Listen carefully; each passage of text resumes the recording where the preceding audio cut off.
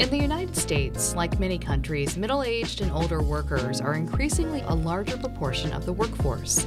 The needs of these workers is different than those who are younger and can run the gamut from educational to health needs. That's the focus of this episode of Stats and Stories, where we explore the statistics behind the stories and the stories behind the statistics. I'm Rosemary Pennington. Stats and Stories is a production of Miami University's Departments of Statistics and Media, Journalism, and Film, as well as the American Statistical Association. Joining me is regular panelist John Baylor, chair of Miami Statistics Department. Our guests today are Taka Yamashita and Phyllis Cummins. Taka Yamashita is an associate professor of sociology and a faculty member in the Gerontology PhD program and the Center for Aging Studies at University of Maryland, Baltimore County. He also has a secondary appointment in the Department of Epidemiology and Public Health in the School of Medicine and serves as an affiliate member of the Center for Research on Aging at the University of Maryland, Baltimore. His areas of research are social determinants of health and well-being over the life course, health literacy, wider benefits of lifelong learning, gerontology education, and social statistics education.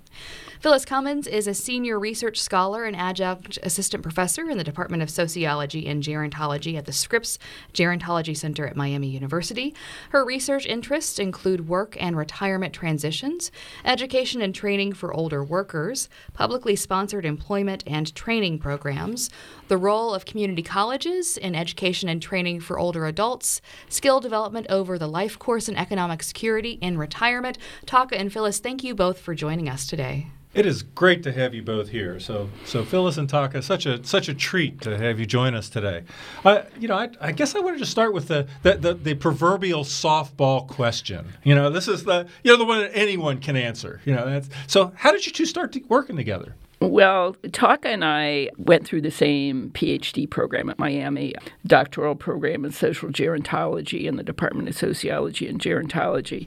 Taka was 2 years ahead of me, and he was actually my mentor. So we became friends with that. And right after I finished my PhD, I got funding for a commissioned paper to use data from the Program for the International Assessment of Adult Competencies, PIAC data. So I worked on this commissioned paper, and as it turned out, I learned that Taka had written an article using the predecessor survey, and Taka was at the IALS, I-A-L-S, which is the same. PIAC measures literacy, numeracy, and problem-solving skills in adults. It's an international survey with OECD countries participating, so we were using U.S. data. So once I learned that Taka was quite familiar with those data, we jointly proposed another commission paper funded by the National Center for Education Statistics. So that sort of laid the groundwork for us to submit a grant application to the Institute for Education Sciences. So that began our collaboration. And that was, I guess we submitted that in 2017. And we got our funding on the first try, which is quite unusual with IES. And we had really a very good score, and I attribute that to Taka, and because he is just such an excellent statistician. That it was mixed methods. That project was mixed methods, and we used the PIAC data, and then the qualitative portion was we interviewed key informants in about a dozen countries about their policies and practices for lifelong learning programs, adult education programs in their countries to try and help inform policy in the U.S. So can I just interrupt just for a quick sec? So what was the research question this first funded project was exploring? So some of the things we worked on using the existing PIAC data is to describe the distribution of basic skills among adult population in the U.S. Believe it or not, we don't have too much data on what basic skills such as literacy and numeracy among adults, how they are distributed.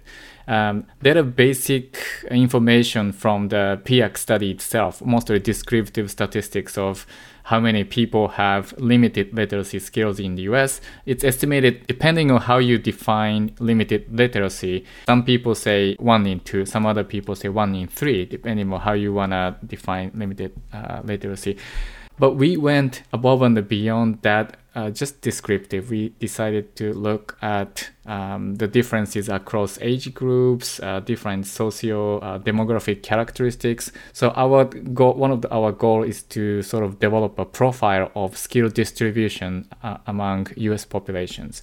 And another sort of unique things we did is that we had a unique opportunity to use existing cross-sectional data to look at age period cohort effect on literacy skills. This is somewhat unique because there is no other data set that allowed us to do it. And even though this is not perfect, we are looking at 3 cross-sectional data. But there was an effort by U.S. Department of Education to make these 3 cross-sectional data comparable. So we were able to use the best method we know to get at age period cohort effect. Obviously, how we approached to this, initially what we proposed was fairly simple, but later we learned more advanced techniques. We tried to apply that, and we are totally aware of these limitations, but I think we made a good effort to get at some somewhat complex issues of age period cohort effect on adult basic skills in the U.S. I have to, I mean, you said 1 and 2 or 1 and 3 with limited literacy, and that kind of, caused me to just sit up immediately. That seems dramatically high.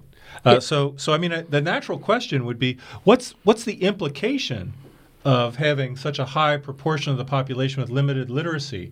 I think about that as, with the stats and stories thing we do, right. We think about kind of consumption of news and, but then there's also this implication of, what about if you're dealing with medical treatment or medical intervention? So can you talk a little bit about some of these implications? Well, and I think we should also note that the U.S. scored not high as compared to other countries. I mean, we were near the bottom. Maybe there were 3 OECD countries lower than us. Do you remember exactly what that was, Taka? I don't know exactly the exact ranking, but I think bottom 5. Yeah. Oh my. It was my recall. Yeah, it's quite concerning. And actually, Taka did some analysis of health literacy because there are measures of self-rated health. And I think that low literacy scores were highly correlated with low self-rated health. But just the ability to, and the PIAC data also measure numeracy and problem-solving skills, so just critical thinking skills. And when you're thinking of the need to have people be able to function in society, to meet the needs of employers in technologies, I think it's a concern. That was going to be my question related to the issue of sort of the needs of an aging workforce. And I know that's some of what you've studied, but it seems like there's a lot of discussion, right, when people lose their jobs and they're older workers and say, you can go through and get retrained for a new job. But I wonder what your research has shown about what that transition is like for these older workers, right? Because it seems like it's not as easy as showing up and getting retrained, probably. Probably not. And a lot of older adults have a fear of going back to the classroom. And some of it is because of poor educational experiences at younger ages and really fear of going back to the classroom. And a lot of our work has focused on community colleges, and community colleges tend to have students that are perhaps not as academically prepared as a Miami University. And another project I'm involved in is looking at adult students at career and technical centers, which are some might consider a lower tier than even a community college.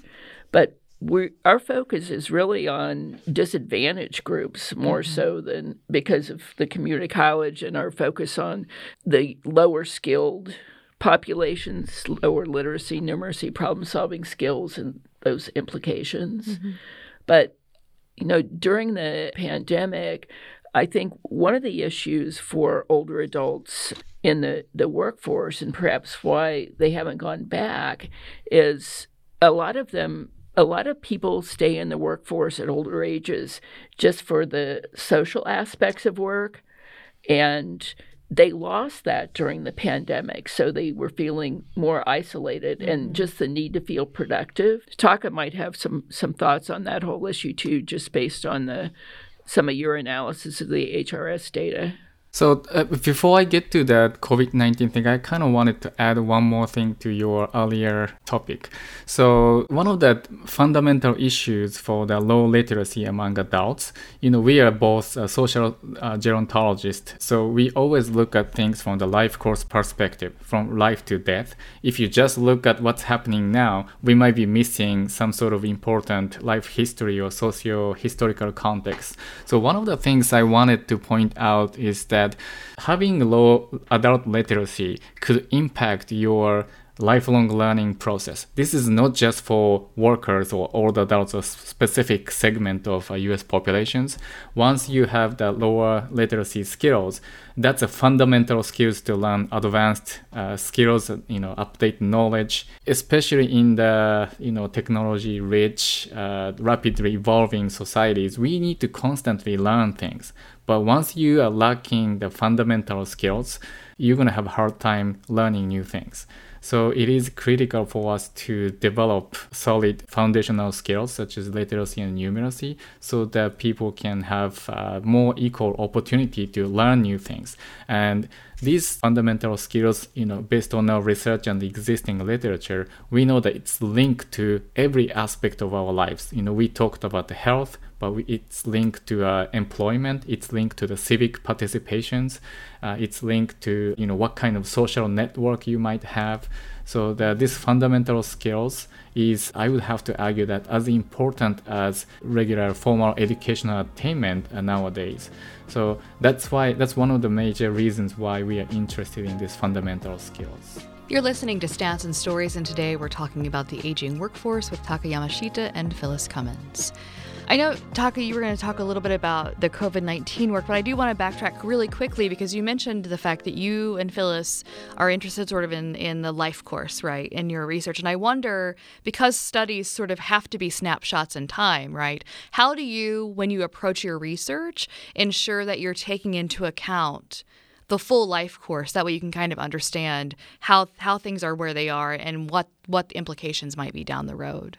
That's a great question. So one of the sort of simple but important application of life course perspectives is exactly what we are doing.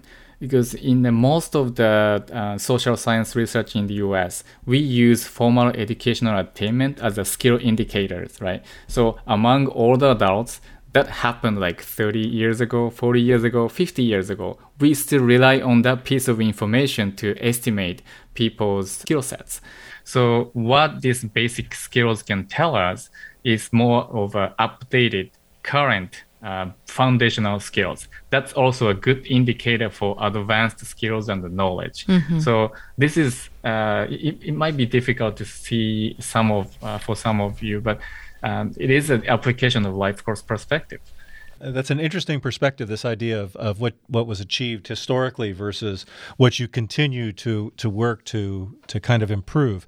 I as you two were talking about this, I found myself thinking, okay, so what are some of the interventions? It seems like you could think about intervening at different points in time. I mean, at one level, from a life course perspective, it seems like early and often is an answer about, you want to nurture kind of literacy, numeracy, and problem solving, from the earliest times of someone's education or young life, but then also this continuing education throughout the life course. So how do you kind of formalize a recommendation given the insights that you have from the work that you've done? I like to use the Nordic countries as an example because they have created what I think of as a learning society. They emphasize for a couple of hundred years, they have really focused on providing opportunities for their citizens to participate in adult learning activities through their learning societies, learning circles, through their folk high schools.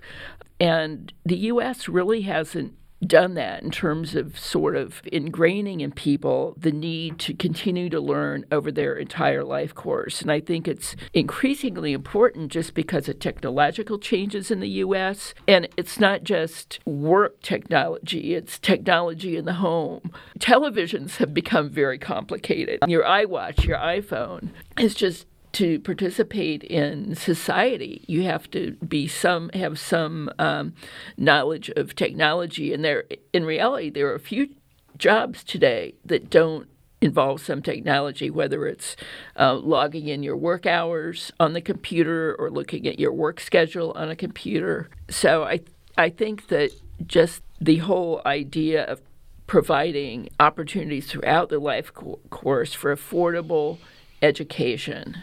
Yeah, I think what Phyllis described is sort of from the societal standpoint, from the policy standpoint, what kind of things community and society can do to support lifelong learning. But what I would like to add is sort of changing the mindset or attitude toward learning across the life stages. I usually just use this example of knowledge is like a muscle. So if you don't lose it, you lose it. So it's just like physical activities. You worked out 30 minutes yesterday. That's not enough. This is a lifelong process. We need to continue doing that to maintain what we have and also improve what we have. This is also consistent with one of some of our work and the existing sort of major paradigm of adult literacy field. We call that a practice engagement theory. So how we engage in literacy or a learning activity is linked to the proficiency or our knowledge and the skills. So if you use it more, we can gain, the muscle or knowledge. But if you don't use it, we lose it. So I think what we want to do through our research is to change that the public attitude toward learning. We talked about the life course perspective, and the sort of conventional life course model is education, work, and retirement. But these are no longer outdated. We need to change this 3-part life course model, integrate it across birth to death. So we always learn, we always work, and we always engage in some type of leisure, right? So by changing this perspective, we believe that we can change attitude toward learning so that people can engage in learning throughout their lives. That's sort of simple, but I think that can solve multiple issues that we are facing nowadays.